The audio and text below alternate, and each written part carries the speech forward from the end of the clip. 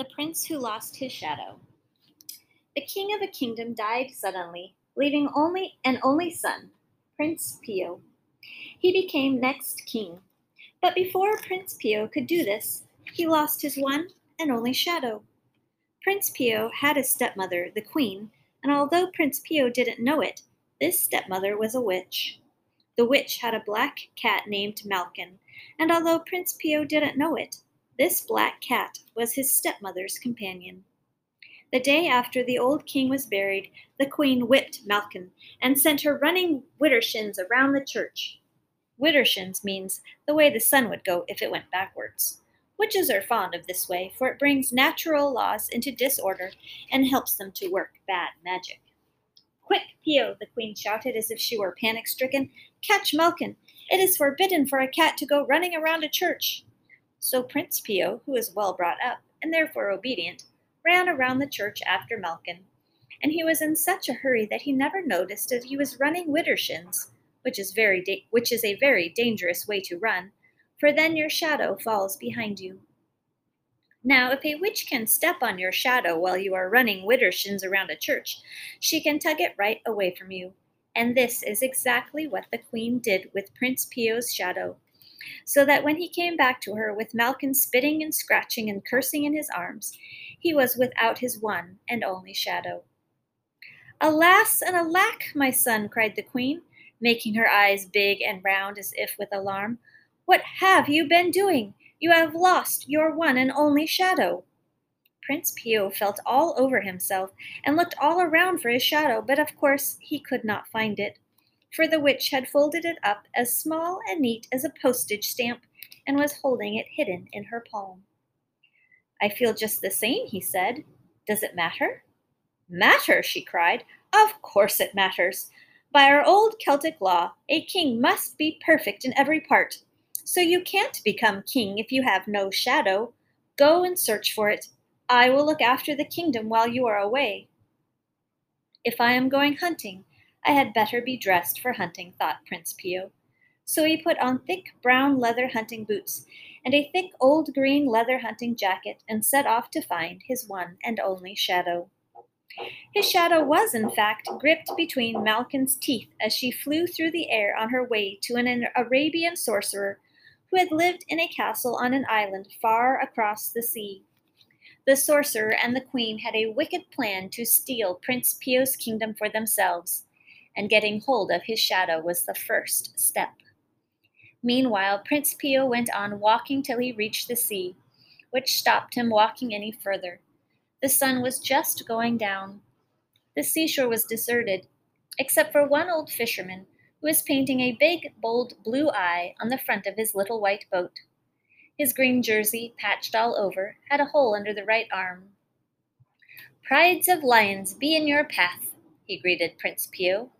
In their kingdom, that was the polite way to greet a hunter. And shoals of fishes in yours, Prince Pio greeted him back.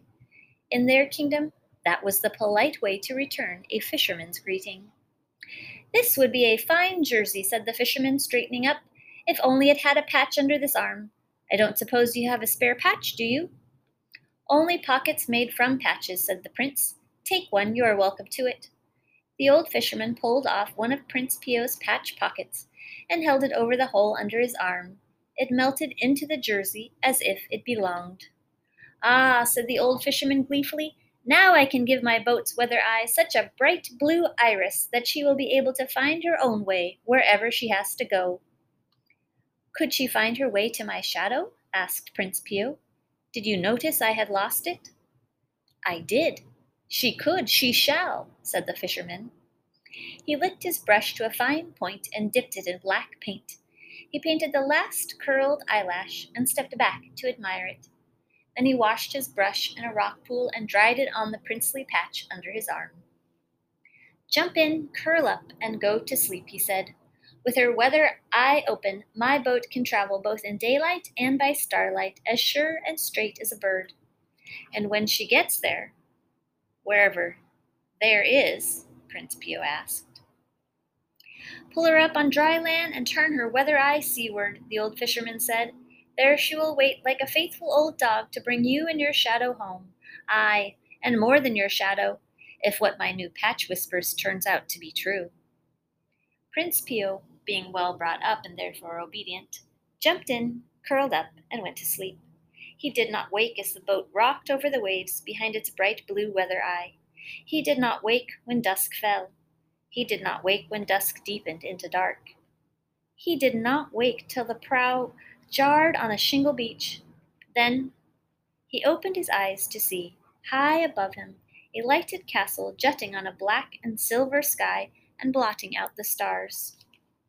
"Well," thought Prince Pio, "here I am. I know not where nor how I am to find my shadow. In wherever it is I am. Still, kill or cure, end or mend, up to this castle I must wend." He pulled the boat up on the dry land and turned her weather eye seaward. Up, up, up through the night he climbed over shingle and rocks to the tall castle, and scarcely had he reached its torch-lit courtyard when two red lights like balls of fire rushed down out of the sky towards him. As he hid in the shadows, the lights turned into cat's eyes, and then who should land neatly on all four black feet in that torch-lit courtyard but Malkin? And who should step lightly down from Malkin's back but Prince Pio's stepmother, very queenly in her scarlet mantle and her golden crown. Now Prince Pio was a dear, good, simple soul who never thought bad things about anyone. So although their method of air travel made him scratch his head, he was just about to greet his stepmother warmly when the door of the castle swung open, and out stalked the Arabian sorcerer, tall and gaunt in his long black gown, his bald skull enclosed in a round black cap studded with gems to welcome her. And his stepmother's first words made Prince Pio think twice about shouting out. "Have you fastened my stepson's shadow to his puppet?" she asked. "I have," the sorcerer nodded. "And are they both being looked after by a pure and noble captive girl?" she asked again. Again the sorcerer nodded. "All I need is your help," he said, "to bring the puppet to life. Then we can send it out at once to do such bad things in your stepson's name that the kingdom will be glad for us to rule it." The queen lifted her head and sniffed the air. "By the pricking of my thumbs," she said, "he is already on his way here. So let's go inside and blast him to death with a whirlwind." They went into the castle, Malkin slinking between them, and the door closed with a clang behind. But almost at once it burst open, and with a terrible shrieking, a whirlwind tore across the courtyard, blowing the torches into writhing ribbons of fire and plunging down into the sea. In the dark, Prince Pio could hear the roar of the churning waves as they piled up into mountains, then dashed themselves to foam on the rocks below. If he'd been out in that lashing, crashing sea, he would certainly never have lived to tell the tale. Then suddenly, above the tumult, he heard a sweet voice singing, and the fury of the storm and the whirlwind died gently away. As if by magic, the full moon stood clear and bright in heaven. As if by magic, the sea slept peacefully beneath its light. Seals lay on the rocks, enraptured by the singing, and fishes lifted their heads from the still water, mouths open with delight. Prince Pio stepped around the castle till, craning his head backward, he saw far above the lighted window from which the singing came. Leaning from it, framed in its light, were the head and shoulders of a girl. Hand over hand and foot above foot, he climbed the stout ivy up the castle wall till he reached the open casement window. "Oh," the girl cried, you are safe, Prince Pio. The whirlwind did not blast you." She drew him into the room. "I am foul," she told him. "The sorcerer holds me captive, for the presence of a girl gives power to his spells. But, as you just saw, where I can, I work to undo his evil enchantments." "But why have you never climbed down the ivy and escaped?" he cried. "There was no boat," she said. "Witches and sorcerers have swifter ways of traveling." "There is a boat now," he whispered, taking her hand. Then suddenly remembering, he exclaimed, "You called me by name. How did you know?" "Come and see," she said, taking up the silver lamp taking up the silver lamp, lit the room. Phao led Prince Pio to a shadowy corner. He jumped when he saw what the light revealed, for there, asleep on a small bed, lay himself. And yet, as he stared, he shuddered. "Am I really like that?" he gasped. "It is a most lying likeness," Phao comforted him, "for all that is good in you has here been turned to evil, and yet it still looks like you. That is how I knew you were Prince Pio, for I heard the sorcerer chant your name when he fastened your shadow to your puppet. I've come for my shadow," he told her. "If I don't get it back before my stepmother and the sorcerer bring this puppet to life, a lot of evil things will happen in the world." "I will help you," said Phao. She held the lamp so that the prince's lost shadow slid away from the puppet till it was fastened only at his feet. "Pull, pull hard," she cried. Prince Pio grasped his shadow and pulled hard. It stood firm, but then all at once it quivered. It tore free and leaped to him and was his own again. And as this happened, the shape and the features of the puppet melted like mist, and on the bed lay only a formless block of wood. Phao and Prince Pio could hear voices coming from the spiral staircase that led up to Phao's tower. The sorcerer and the queen were coming.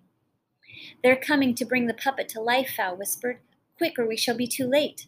She blew out the lamp, and they went head first out of the casement window and down the ivy like lightning. They were running hand in hand from the courtyard towards the beach when a tornado burst out of the castle and tossed them into the air like straws. "They are raising a new whirlwind against us," gasped Phao. "I must send it back to them." And again, most sweetly, she began to sing. The whirlwind dropped them to the ground and whirled its way back to the castle.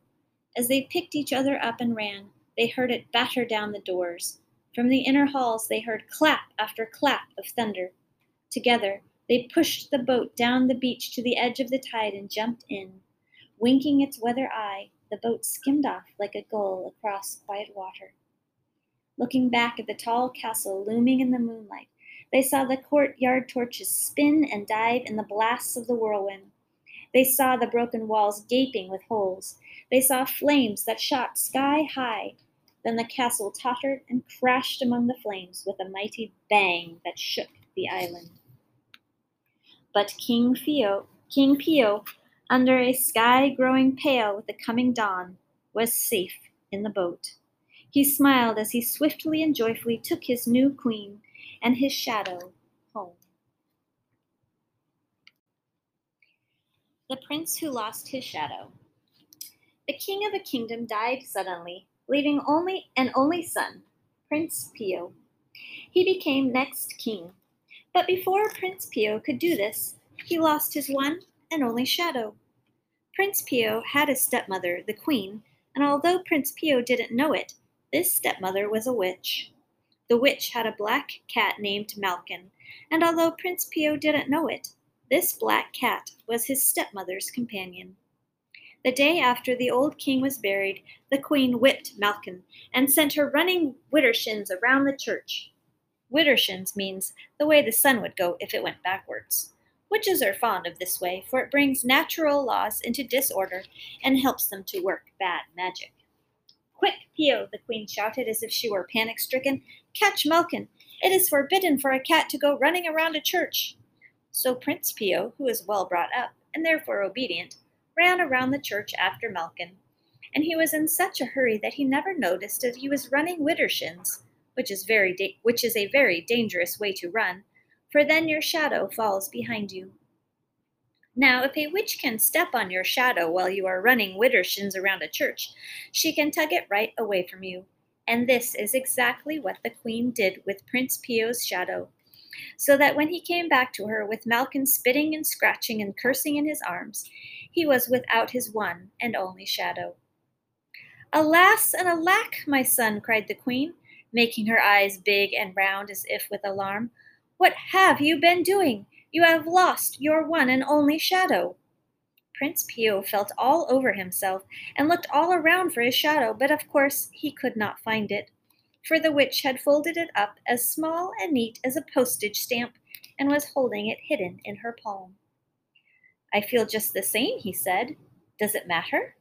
Matter, she cried. Of course it matters. By our old Celtic law, a king must be perfect in every part. So you can't become king if you have no shadow. Go and search for it. I will look after the kingdom while you are away. If I am going hunting, I had better be dressed for hunting, thought Prince Pio. So he put on thick brown leather hunting boots and a thick old green leather hunting jacket and set off to find his one and only shadow. His shadow was, in fact, gripped between Malkin's teeth as she flew through the air on her way to an Arabian sorcerer who had lived in a castle on an island far across the sea. The sorcerer and the queen had a wicked plan to steal Prince Pio's kingdom for themselves, and getting hold of his shadow was the first step. Meanwhile, Prince Pio went on walking till he reached the sea, which stopped him walking any further. The sun was just going down. The seashore was deserted, except for one old fisherman who was painting a big, bold blue eye on the front of his little white boat. His green jersey, patched all over, had a hole under the right arm. Prides of lions be in your path, he greeted Prince Pio. In their kingdom, that was the polite way to greet a hunter. And shoals of fishes in yours, Prince Pio greeted him back. In their kingdom, that was the polite way to return a fisherman's greeting. This would be a fine jersey, said the fisherman, straightening up, if only it had a patch under this arm. I don't suppose you have a spare patch, do you? Only pockets made from patches, said the prince. Take one, you are welcome to it. The old fisherman pulled off one of Prince Pio's patch pockets and held it over the hole under his arm. It melted into the jersey as if it belonged. Ah, said the old fisherman gleefully, now I can give my boat's weather eye such a bright blue iris that she will be able to find her own way wherever she has to go. Could she find her way to my shadow? Asked Prince Pio. Did you notice I had lost it? I did. She could, she shall, said the fisherman. He licked his brush to a fine point and dipped it in black paint. He painted the last curled eyelash and stepped back to admire it. Then he washed his brush in a rock pool and dried it on the princely patch under his arm. Jump in, curl up, and go to sleep, he said. With her weather eye open, my boat can travel both in daylight and by starlight, as sure and straight as a bird. And when she gets there, wherever there is, Prince Pio asked. Pull her up on dry land and turn her weather eye seaward, the old fisherman said. There she will wait like a faithful old dog to bring you and your shadow home. Aye, and more than your shadow, if what my new patch whispers turns out to be true. Prince Pio, being well brought up and therefore obedient, jumped in, curled up, and went to sleep. He did not wake as the boat rocked over the waves behind its bright blue weather eye. He did not wake when dusk fell. He did not wake when dusk deepened into dark. He did not wake till the prow jarred on a shingle beach. Then he opened his eyes to see, high above him, a lighted castle jutting on a black and silver sky and blotting out the stars. Well, thought Prince Pio, here I am, I know not where nor how I am to find my shadow. In wherever it is I am. Still, kill or cure, end or mend, up to this castle I must wend. He pulled the boat up on the dry land and turned her weather eye seaward. Up, up, up through the night he climbed over shingle and rocks to the tall castle, and scarcely had he reached its torch-lit courtyard when two red lights like balls of fire rushed down out of the sky towards him. As he hid in the shadows, the lights turned into cat's eyes, and then who should land neatly on all four black feet in that torch-lit courtyard but Malkin? And who should step lightly down from Malkin's back but Prince Pio's stepmother, very queenly in her scarlet mantle and her golden crown. Now Prince Pio was a dear, good, simple soul who never thought bad things about anyone. So although their method of air travel made him scratch his head, he was just about to greet his stepmother warmly when the door of the castle swung open, and out stalked the Arabian sorcerer, tall and gaunt in his long black gown, his bald skull enclosed in a round black cap studded with gems to welcome her, and his stepmother's first words made Prince Pio think twice about shouting out. "Have you fastened my stepson's shadow to his puppet?" she asked. "I have," the sorcerer nodded. "And are they both being looked after by a pure and noble captive girl?" she asked again. Again, the sorcerer nodded. "All I need is your help," he said, "to bring the puppet to life. Then we can send it out at once to do such bad things in your stepson's name that the kingdom will be glad for us to rule it." The queen lifted her head and sniffed the air. "By the pricking of my thumbs," she said, "he is already on his way here. So let's go inside and blast him to death with a whirlwind." They went into the castle, Malkin slinking between them, and the door closed with a clang behind. But almost at once it burst open, and with a terrible shrieking, a whirlwind tore across the courtyard, blowing the torches into writhing ribbons of fire and plunging down into the sea.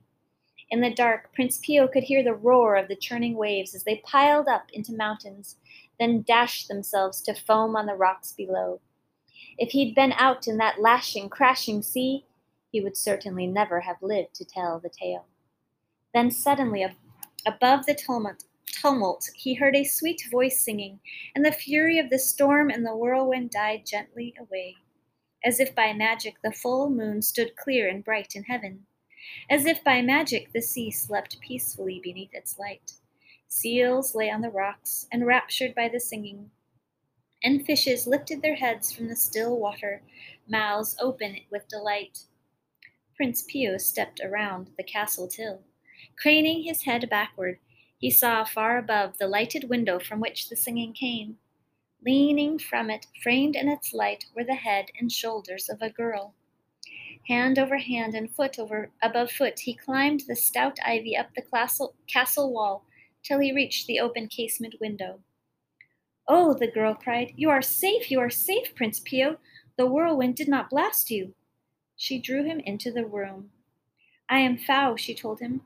"The sorcerer holds me captive, for the presence of a girl gives power to his spells. But, as you just saw, where I can, I work to undo his evil enchantments." "But why have you never climbed down the ivy and escaped?" he cried. "There was no boat," she said. "Witches and sorcerers have swifter ways of traveling." "There is a boat now," he whispered, taking her hand. Then suddenly remembering, he exclaimed, "You called me by name. How did you know?"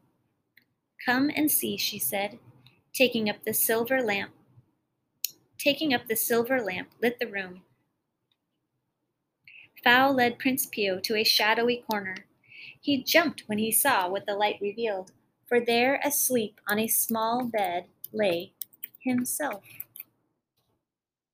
And yet, as he stared, he shuddered. "Am I really like that?" he gasped. "It is a most lying likeness," Fao comforted him, "for all that is good in you has here been turned to evil, and yet it still looks like you.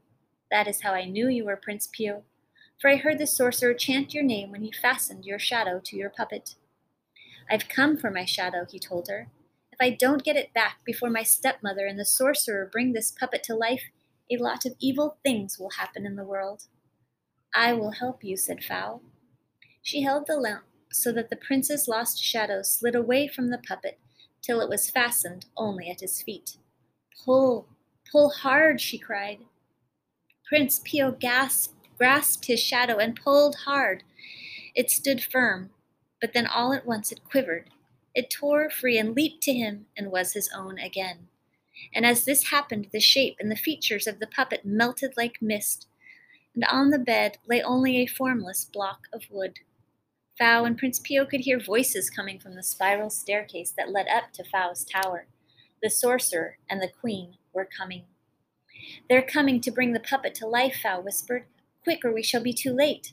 She blew out the lamp, and they went head first out of the casement window and down the ivy like lightning. They were running hand in hand from the courtyard towards the beach when a tornado burst out of the castle and tossed them into the air like straws. "They are raising a new whirlwind against us," gasped Fao. "I must send it back to them." And again, most sweetly, she began to sing. The whirlwind dropped them to the ground and whirled its way back to the castle. As they picked each other up and ran, they heard it batter down the doors. From the inner halls they heard clap after clap of thunder. Together, they pushed the boat down the beach to the edge of the tide and jumped in.